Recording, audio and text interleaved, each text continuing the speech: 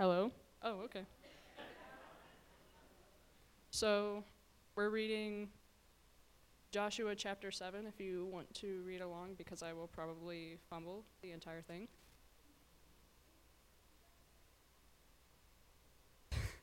But the sons of Israel acted unfaithfully regarding the things designated for destruction. For Achan, the son of Carmi, the son of Zabdi, and the son of Zerah, from the tribe of Judah, took some of the designated things. Therefore the anger of the Lord burned against the sons of Israel.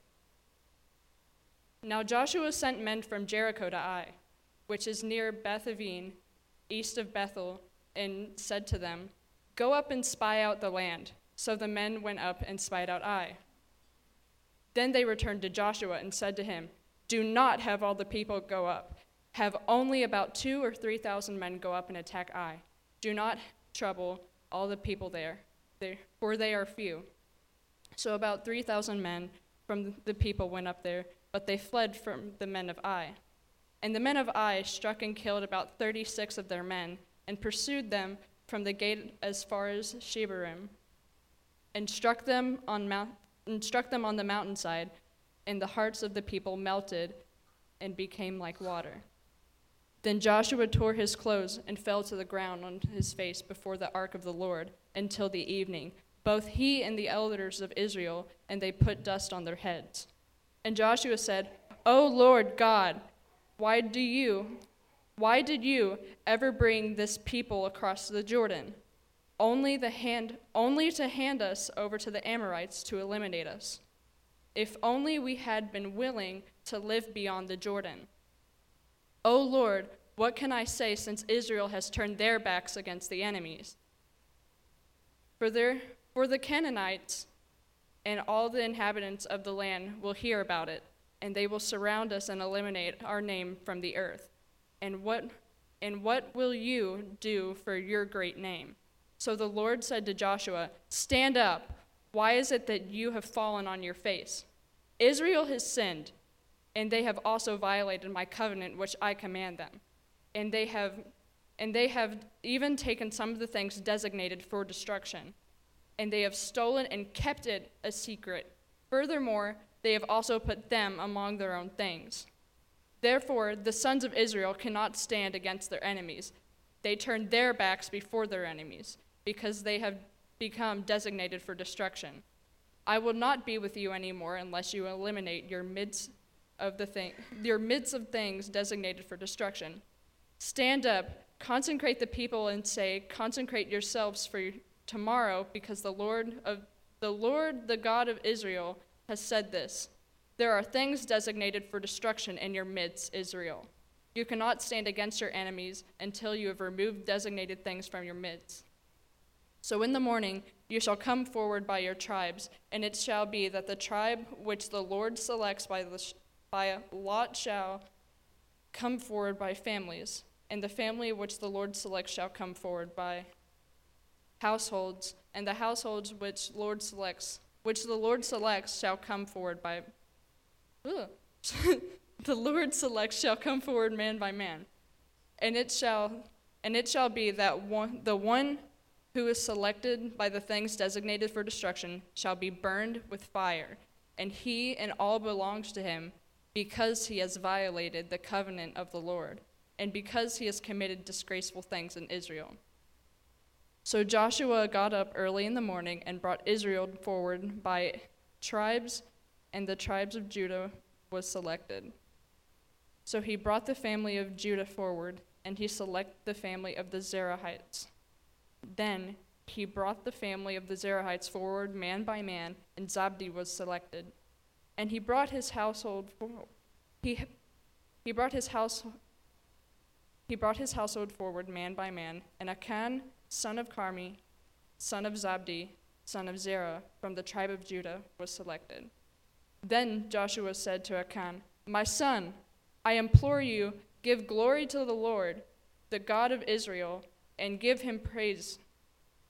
And tell me now what you have done. Do not hide it from me." So Achan answered Joshua and said, "Truly, I have sinned against the Lord, the God of Israel, and this is what I did. When I saw among the spoils a beautiful robe from Shinar, 200 shekels of silver, and a bar of gold 50 shekels in weight. Then I wanted them and took them, and behold, they are hidden in the ground inside my tent, with the silver underneath. So Joshua sent messengers, and they ran to the tent, and behold, it was hidden in his tent, with the silver underneath it. So they took them from inside the tent, and brought them to Joshua and to all the sons of Israel. And they laid them out before the Lord. Then Joshua and all of Israel with him took Achan, the son of Zerah, the silver, the robe, the bar of gold, his sons, his daughters, his oxen, his donkeys, his sheep, his tent, and all that belonged to him, and they brought them to the valley of Achor. So Joshua said, "Why have you brought disaster on us? The Lord will bring disaster on you this day." And all of Israel stoned them with stones, and they burned them with fire, after they had stoned them with the stones. Then they erected him over the large heap of stones that stands to this day, and the Lord turned from the fierceness of his anger. Therefore the name of that place has been called the Valley of Achor to this day.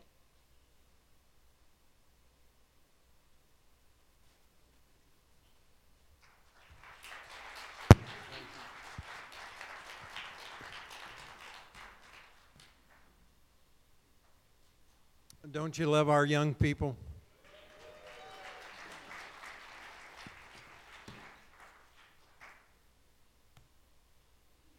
I really felt like at the beginning of the year that we needed to attempt to include our young people in our sanctuary and to have them to participate in ways so that they will become more and more comfortable with being in this setting. And we started last week and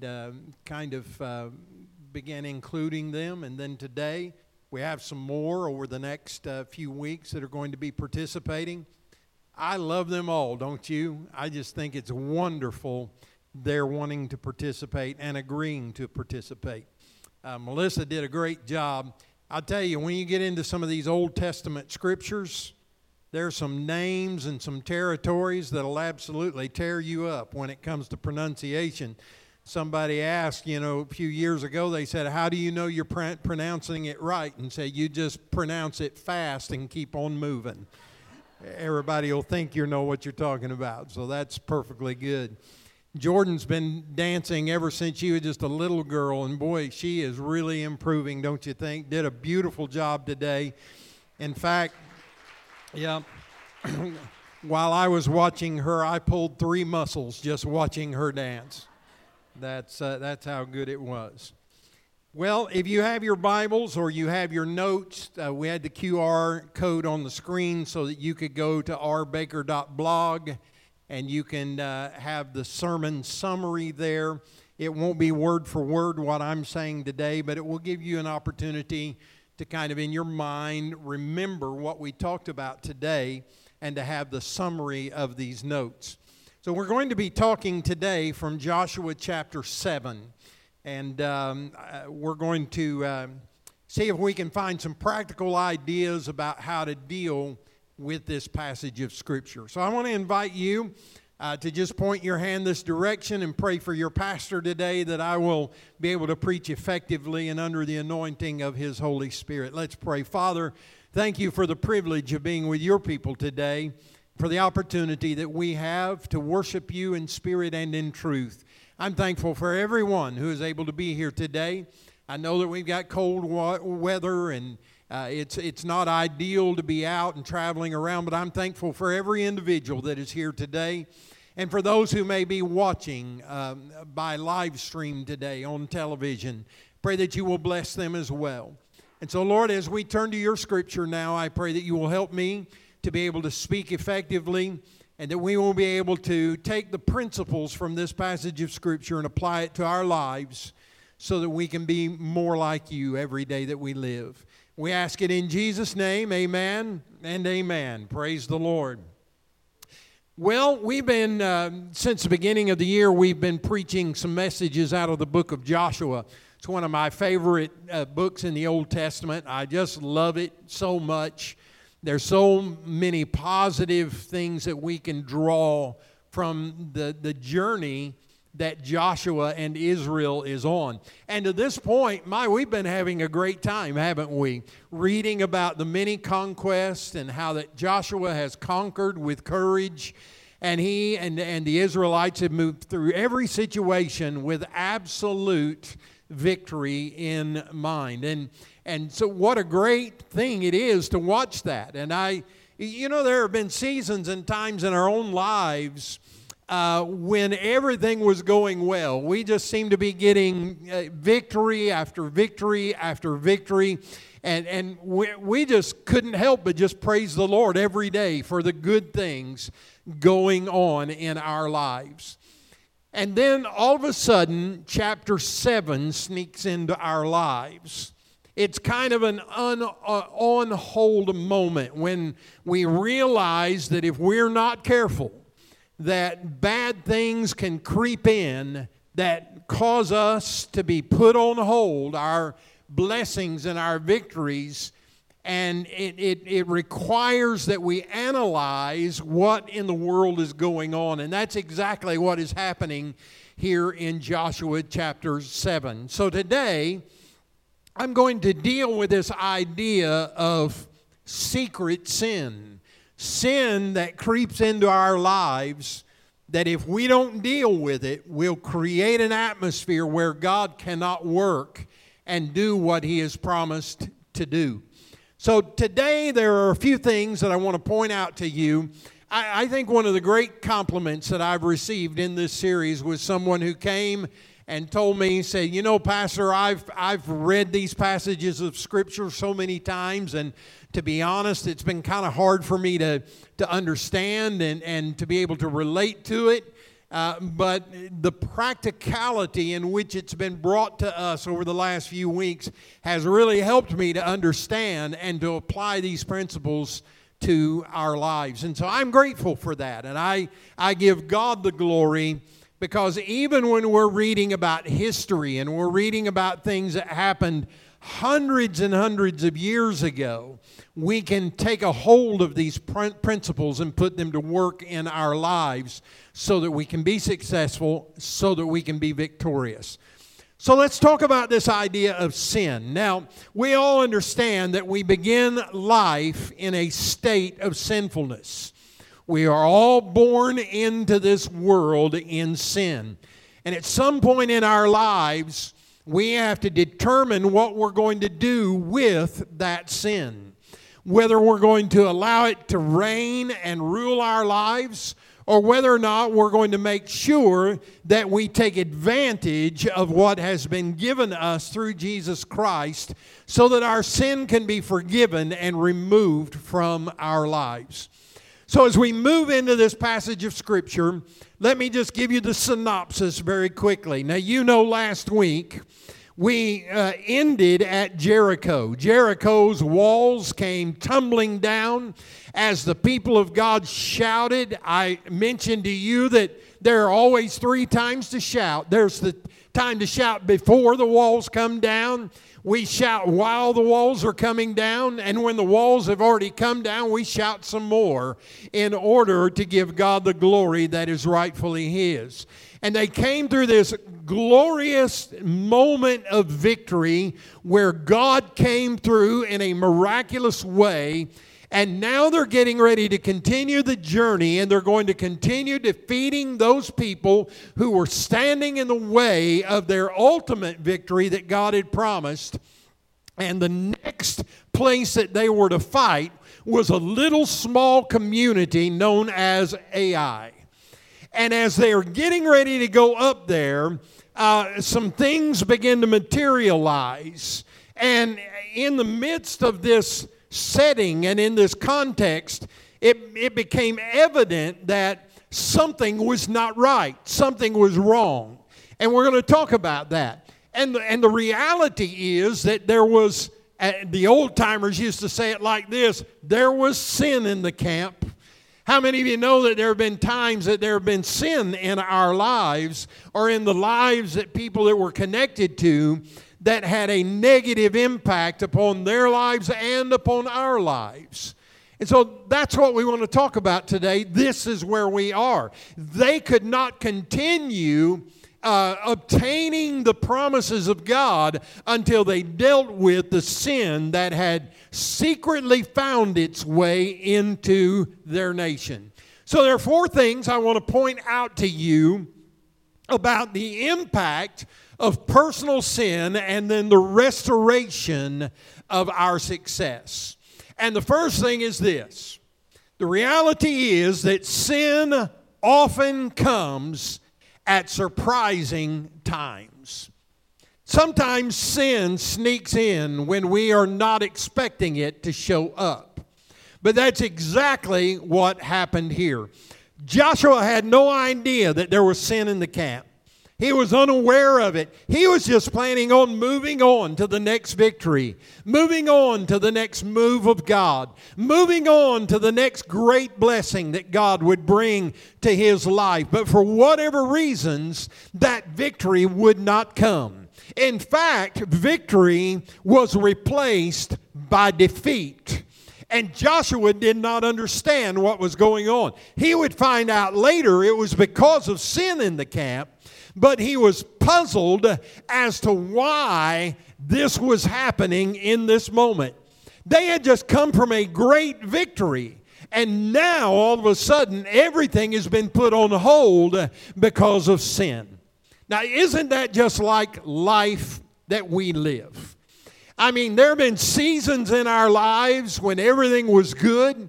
Blessings were abounding all around. We'd look to the left and to the right, and we were blessed everywhere. And then for whatever reasons, the blessings just disappeared. And it's because there was sin in the camp. It's because there were things in our lives that we were not anticipating, that we were not expecting, but it impacted our lives in a moment that we had just come out of a great season of victory. I stayed up last night after Donna went to bed, and I watched one of the football games. The Packers were playing against the 49ers. And to be honest with you, the 49ers looked pretty bad last night. And they are lucky that they won at the last minute because Green Bay was putting it on them. In fact, the whole game, it looked like that Green Bay was putting it on them. But I remember at one particular point in the game, the 49ers had taken the football and driven down the field, and they scored a touchdown. And the announcer started talking about, okay, well, they're back. You know, they have found their rhythm. They have scored the go-ahead touchdown. Everything now is in the control of the 49ers. And you know how it is in football. After you've scored a touchdown, then you have to kick the ball to the other team. And when they kicked the ball to the other team, the receiver caught it, and he ran it all the way down to the other end of the field and almost got a touchdown. He was tackled at the last moment. But I remember everybody who'd been bragging about the 49ers and how that they were finally in control and finally taking control of the game and about to win this game. Now, all of a sudden, they gave up this huge run back to the Packers, and the Packers then were on the verge of scoring, which they ultimately did. And I was thinking, because I had my notes handy, and I'm kind of browsing through them and looking at them, and I'm thinking to myself, that's exactly how our life can be at times. I mean, God blesses us abundantly. Everything's going well in the home and in the family. All is well at church. All is well at work. All is well in our world. And then all of a sudden, in that moment of great blessing and victory, Satan sneaks in and he tempts us and he causes us to fall short of the glory of God in a moment of victory. I don't know how many times through the years I've watched people go through that particular process. They come to church and they get excited and they get started and they're gonna serve the Lord and they're gonna do this and do that and man, I'm ready. And then all of a sudden, they're not even there the next week. And when I check on them, how you doing? What's up? Oh, well, Pastor, since the last time you saw me, I got caught up in this and caught up in that and caught up in this. And I'm so ashamed of myself that I can't even bring myself to come back to the house of God because of the faults and the failures of my life. Let me tell you something. That's exactly what the enemy of your soul intended for you to do, is to stay away from the Spirit of God. Stay away from the Word of God. Stay away from the people of God. Stay away from the environment that will upbuild you and encourage you and edify you. There's nothing the devil wants any more than for you to succumb to temptation even after you've had a great victory. So let me just by way of warning let you know that when God has blessed you abundantly and when you have just had victory after victory after victory, you better beware, because the enemy of your soul will come roaring at you like a lion. But listen, always remember that in those moments, God is on your side. He is not tempting you to sin. He will give you what you need to overcome. With every temptation, the Bible says there is a way of escape. So rather than looking for the temptation and the fulfillment of it, look for the way of escape. So the first thing is, sin often comes at a surprising time. Secondly, we need to understand that personal sin impacts corporate success. Now, let me explain to you what I mean by that word corporate. When we think about corporate, we're thinking about UPS or Ford or Humana or Walmart or some other big organization, some other big business that we could think of. But when I use the word corporate this morning, I'm talking about anything more than one. So if you have someone else in your life, then I want you to know that your sin will not only affect you, but it will affect those who are around you. Because personal sin impacts corporate success. Joshua chapter 7 and verse 13 says, "Go and consecrate the people and say, consecrate yourselves for tomorrow, for thus the Lord, the God of Israel, has said, there are things that are under the ban that are in your midst, Israel, and you cannot stand against your enemies until you have removed the things under the ban from your midst." Now, here's what I want to point out to you. One man had committed the sin. But because he was part of Israel, the sin affected all of them. And so God said to Joshua, I cannot be with you. I cannot put my approval upon you. I cannot let my blessings cover you as long as there is sin in the camp. You will have to deal with it. And if you want to be blessed by me, and if you want what I have for you in the future, you've got to deal with the reality of what has happened right now. Now, here's what I want to say to you. There are times that we are the guilty party. There are times that we are the one who committed the sin. There are times that we are the one that created the situation that not only impacted ourselves, but it impacted those in our family, those in our household.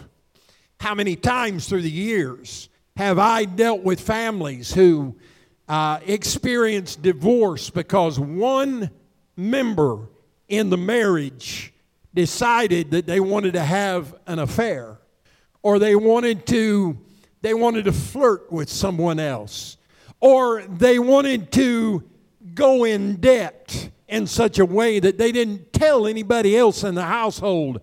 And so when the bills came, it became very evident that something has happened here that I didn't know anything about. I was unaware of this.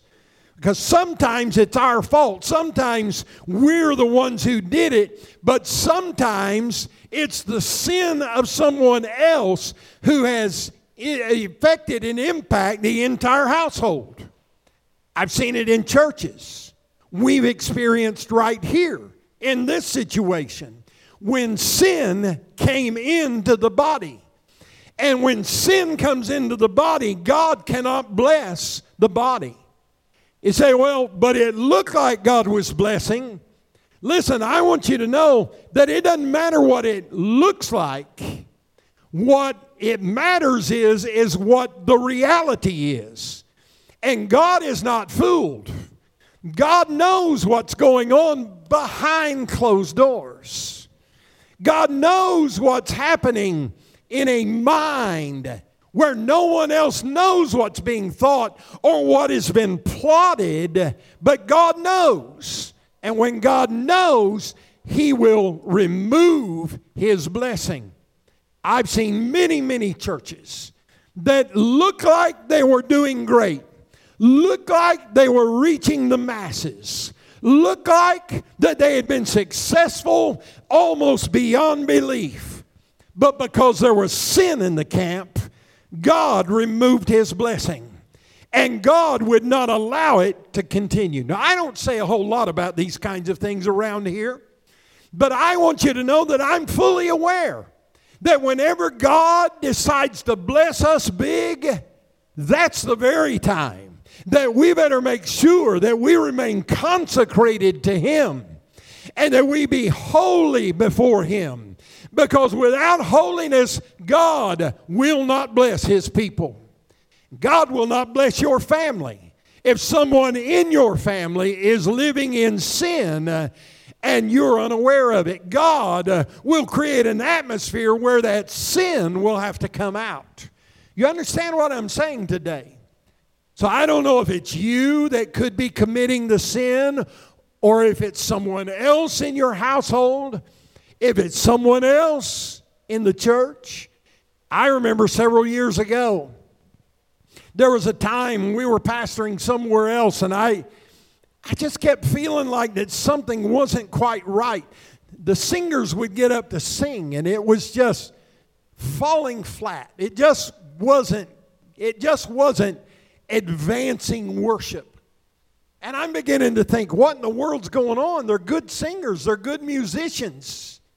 And as I began to dig a little deeper, I began to realize that there was at least one person that was in the music team that was having secret sin in their lives and doing things that they knew better to do than to do. And rather than being consecrated before the Lord as they worshiped, they were bringing their sin to the platform and trying to lead others in worship, and God was shutting it down. And listen, when it became when I became aware of it, I had to deal with it. I had to take them off the stage. I had to take them off of the platform and say, let us work with you. We will pray with you. We will counsel you. We will try to get you back to the place where God can use you. But in the moment, with the sin that is in your life, we can no longer allow that here. You say, do you do things like that, Pastor?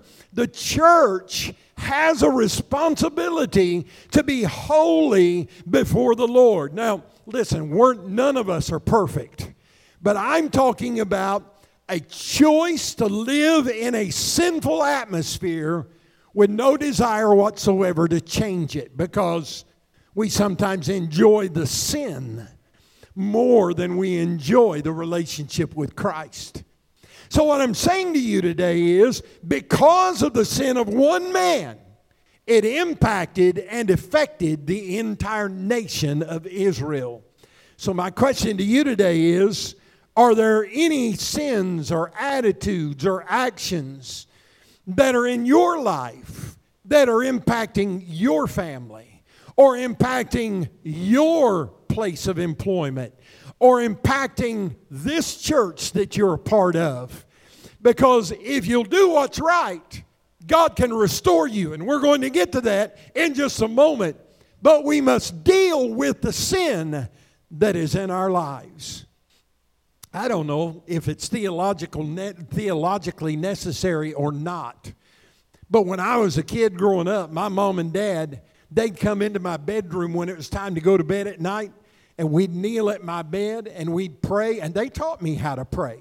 They didn't just kneel me down and just say whatever comes to your mind, not at that point in my life.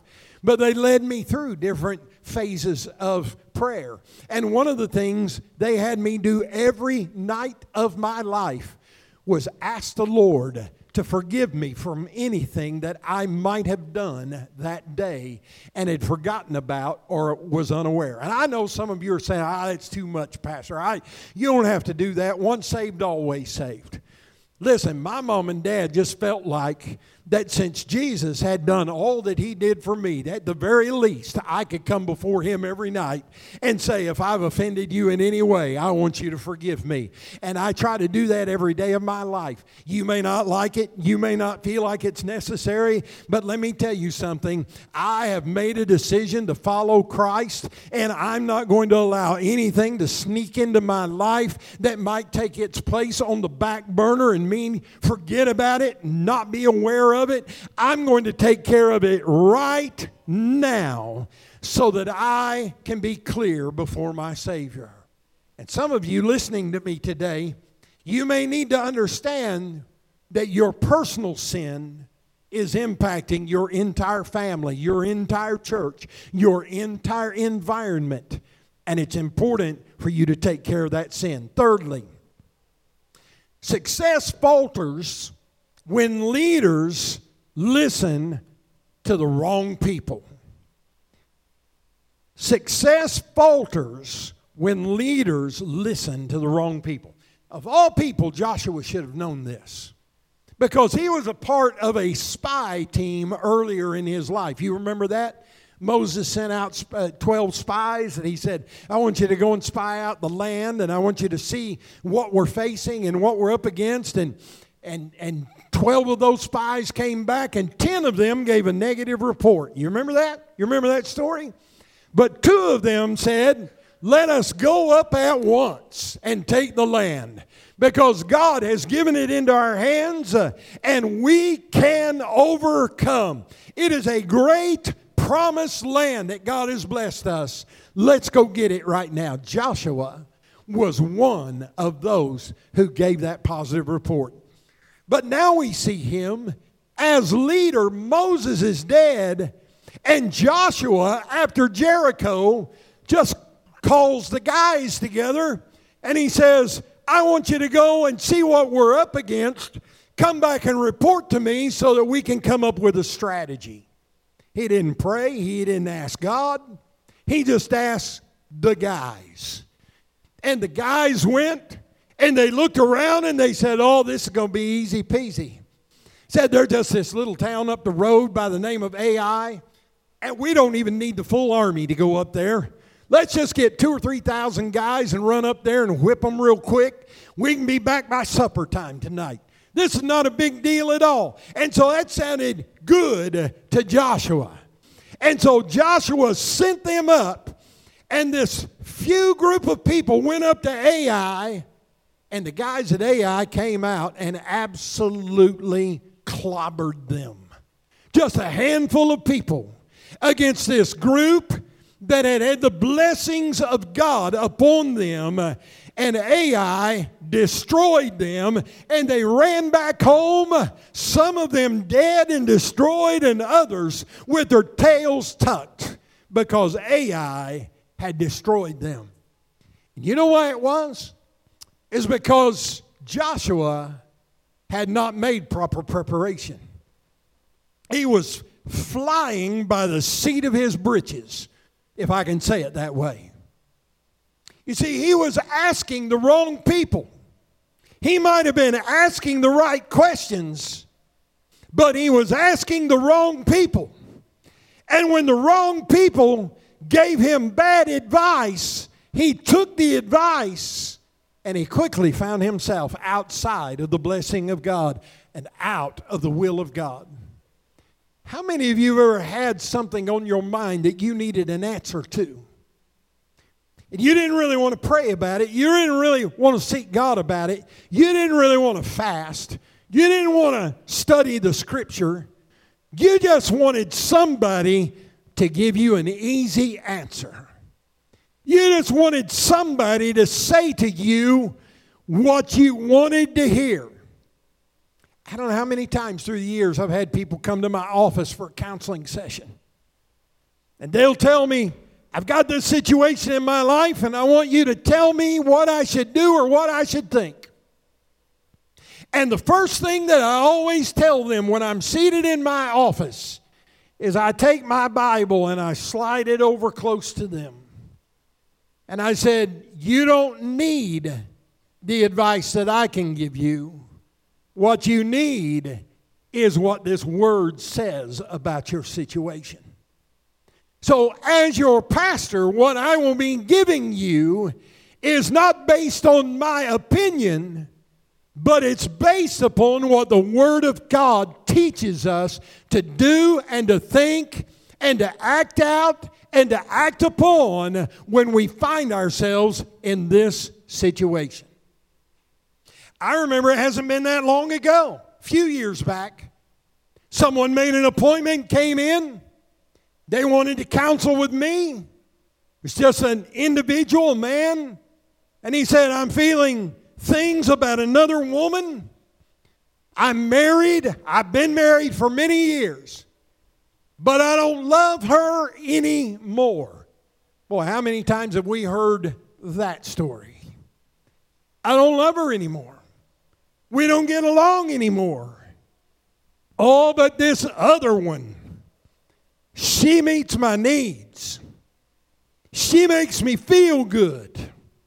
She talks pretty to me. She looks good to me. I'm attracted to her. Pastor, is it okay if I leave my wife and I pursue this other woman? And me being the man that I am, I took my Bible and I slid it up and across the table, and I said, this is the only thing that I have to go by. And what I can tell you is that you will be committing sin if you leave your current wife and divorce her and pursue another woman that is not yours. You will cause her to be adulterous, and you will cause your wife to be adulterous if you leave her and then she finds someone else outside of the will of God and this marriage. And I'll never forget this person looking at me like I'd lost my mind. And I just simply said, tell me I'm wrong. Show me where I'm wrong. Show me what this book says to confirm what you're wanting to do, and I will show you what this book has to say about what you cannot do. You want to hear the sad ending of the story? The Word of God was rejected, and the flesh overcame, and the divorce ensued. And now those who are involved in that love triangle are suffering the consequences of the sin of one individual. But it's impacting the whole family. So what am I saying to you? I'm saying that when I decide that I'm going to do something that is outside of the will of God, then it will impact my life and theirs too. And if anybody gives me a word of wisdom that is contrary to the Word of God, I have a responsibility not to listen to them and not to obey what they're suggesting I should do, and instead say, this is the word of the Lord, and I will follow what Scripture tells me to do, and I will avoid the difficult season that is caused by sin. So my question to you is, who are you listening to? Or are you listening to people that have no understanding at all of what the Word of God teaches? Are you listening to someone that they've got a better idea that will avoid you having to go through all of the difficulty that you'll have to go through in order to be stronger? I told you a couple of weeks ago that when I turned my age, 65, and got Medicare and got my Silver Sneakers card, that I decided I was going to go down to the gym and I was going to start working out. And I've been twice, maybe 3 times at this point. And the second time that I went, they gave me these little 5-pound barbells or dumbbells, and they gave the dumbbells to the dumbbell. And here I am, I'm doing these exercises, and I'm back and forth, and I'm giving it all this. And I got to home, and about 2 or 3 days later, I thought I was having a heart attack. My chest was starting to feel tight. And I'm thinking, I can't breathe very good, and I don't know what's going on. And then it dawned on me, how in the world can 5-pound dumbbells cause such pain in your chest?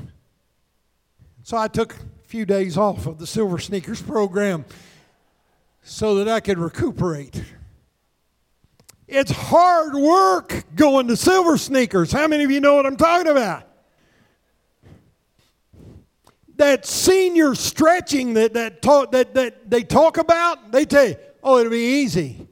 It's just little stretches. But like I said, I watched Jordan dance today and pulled 3 muscles just watching her. And here's the point I'm trying to make. In order to get in shape, you got to do some hard things. You got to lift some weight. You got to run. You got to walk. You got to bend. You got to twist. And as unpleasant as all, I've never understood gym rats, people who go and just live there all the time. They need to get a life. There's something different that they could experience than just going.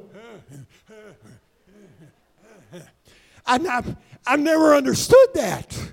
The pain is unbearable. But what I've discovered is that it helps you grow. It helps you to build the muscles. The right way, the right place, the right time. It can be done. And then you become stronger. And it's the same way in our spiritual growth and maturity. Instead of just taking the easy way out, instead of listening to people that really don't have anything to add to our lives, we've got to do the hard work of become spiritually mature. Let me challenge some of you.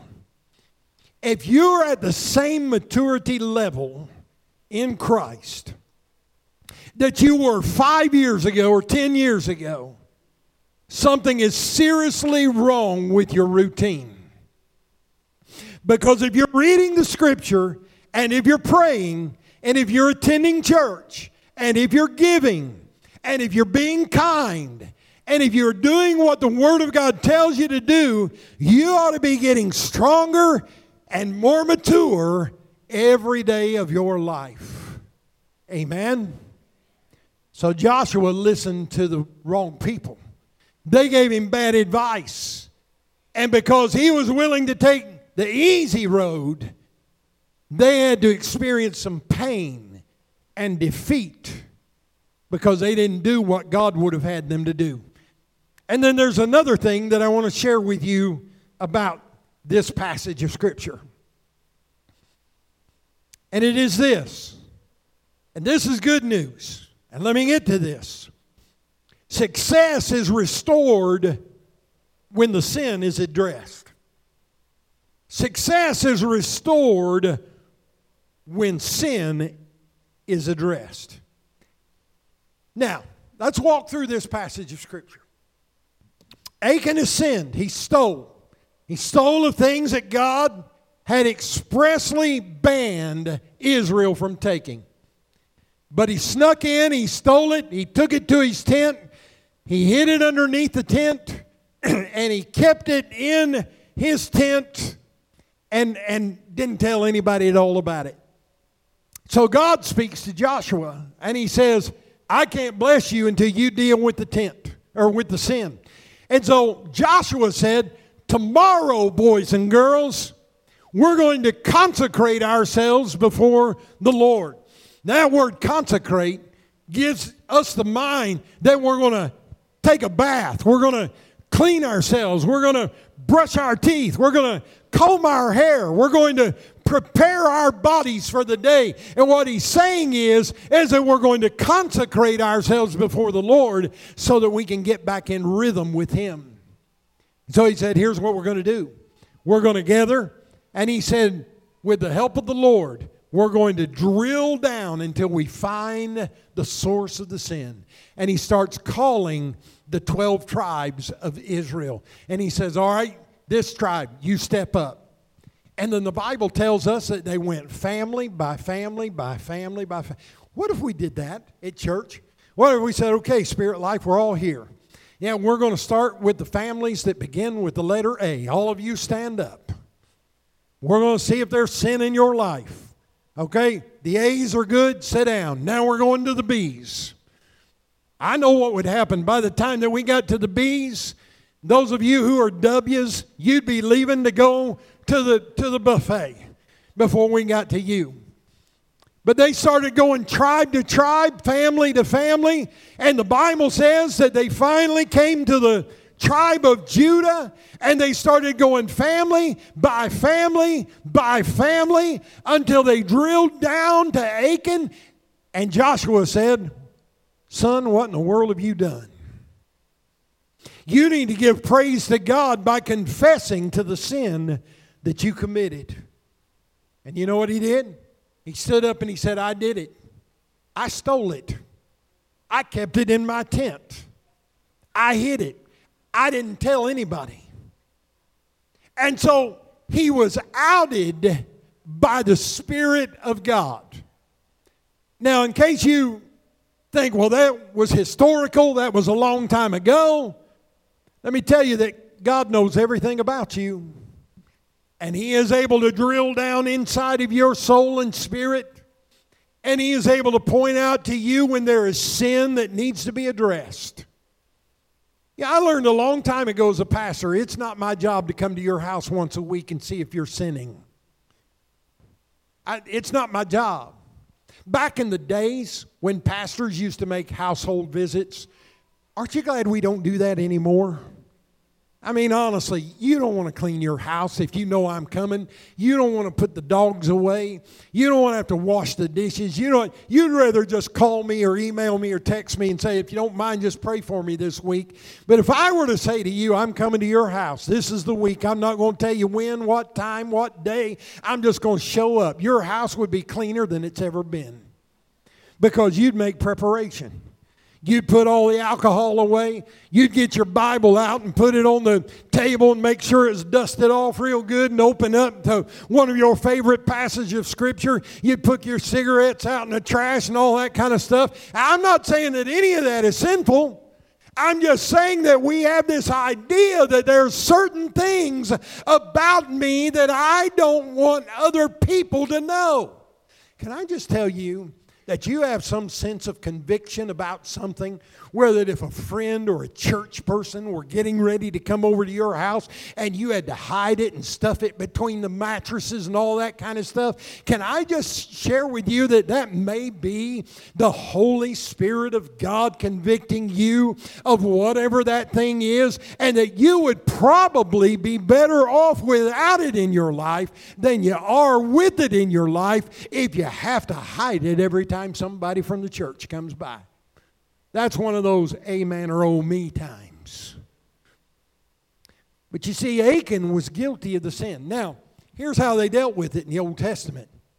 They killed him. How many of you know the wages of sin is what? Death. Well, in the Old Testament, it really was death. The Bible tells us that they took Achan and his household, and they stoned them with stones, And they destroyed them. And when they had killed them, they took stones and put memorial up over them so that people would know that that man sinned. And he and his family paid the price. Now, I wonder sometimes about how God dealt with things in the Old Testament, don't you? I sometimes think, God, that didn't seem very fair to me. What about Achan's wife? She might have been a good girl. But she was connected to the sin.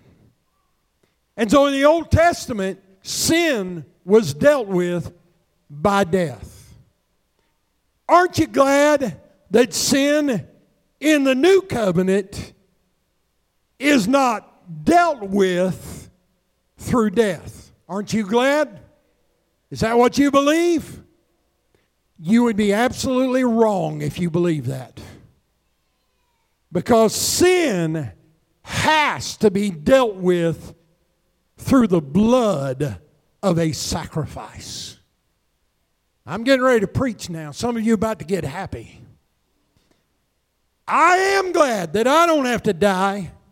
I am glad that I don't have to bleed. I am glad that I don't have to be sacrificed.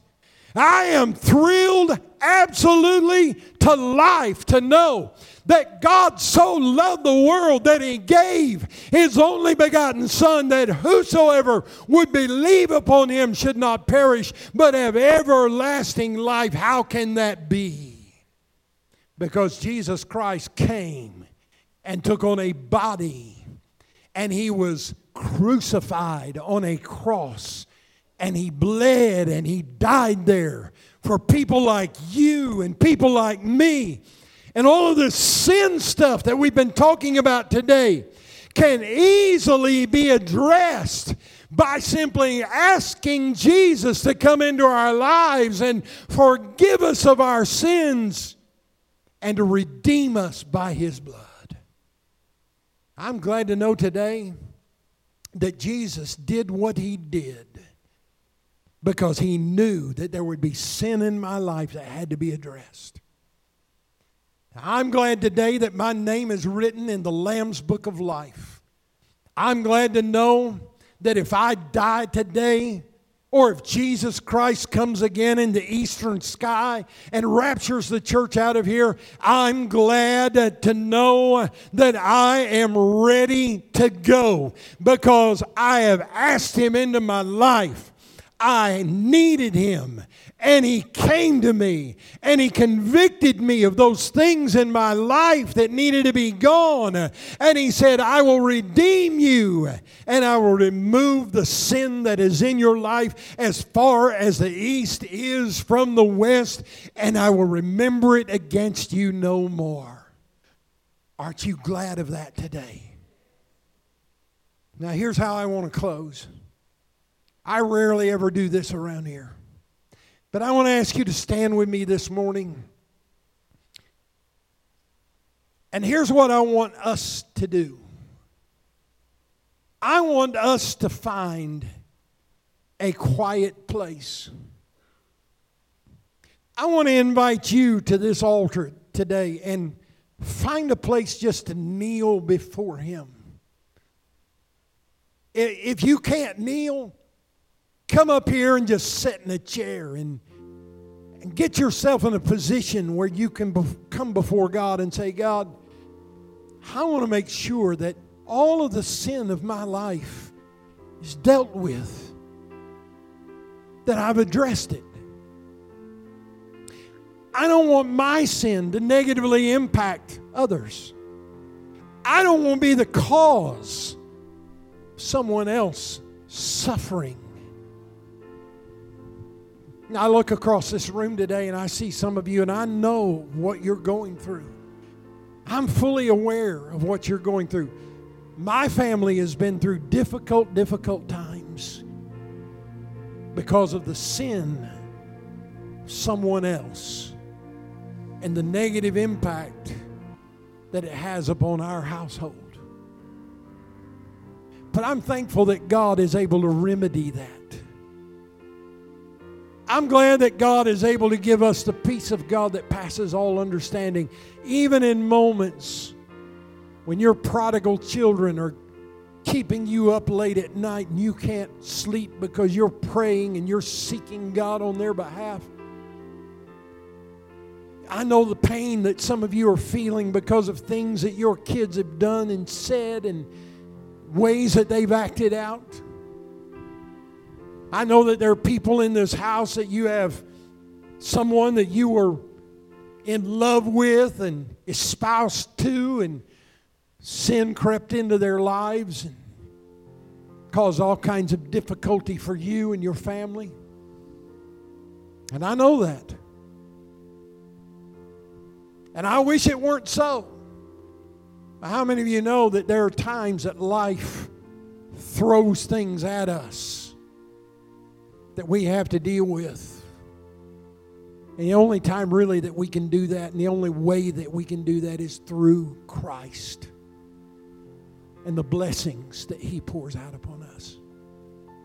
So I want you to bow your head with me for just a moment and close your eyes. And I'm talking to those of you who are in the house now. If you're here today and you really need Jesus to forgive you of sin, you say, well, Pastor, I don't know if I'm a sinful person or not. Listen, I'm talking about things in our lives that keep us from experiencing the victory that God has promised. Things that have set up a roadblock in your life that you just haven't been able to get past. Could you just raise your hand and let me see who you are? Nobody's looking around but just me. Yep, I see it, see it, see it, see it, see it. Several hands. Let me right now pray for you. Father, in Jesus' name, I thank you that you are able to redeem the difficulties of our lives. And Lord, when it's our fault, when we are the ones who have sinned, you can forgive us of our sins and cleanse us from all unrighteousness. When our suffering is caused by someone else, Lord, you are able to give us the peace of God that passes all understanding. For these who have raised their hand this morning, Lord, I pray that you will give them peace and comfort them, and that you will redeem this situation as they turn to you and find their answer in you. Here's what I'd like for you to do. I'd like for you to just step out of your seat and come this way and just find a private place. Just wherever you want to go in this sanctuary. Kneel before the Lord for just a few moments. Justin's going to begin to sing, and as he begins to sing, just come on down. If you need to sit in a chair, do that. But otherwise, just come down here and let's pray together.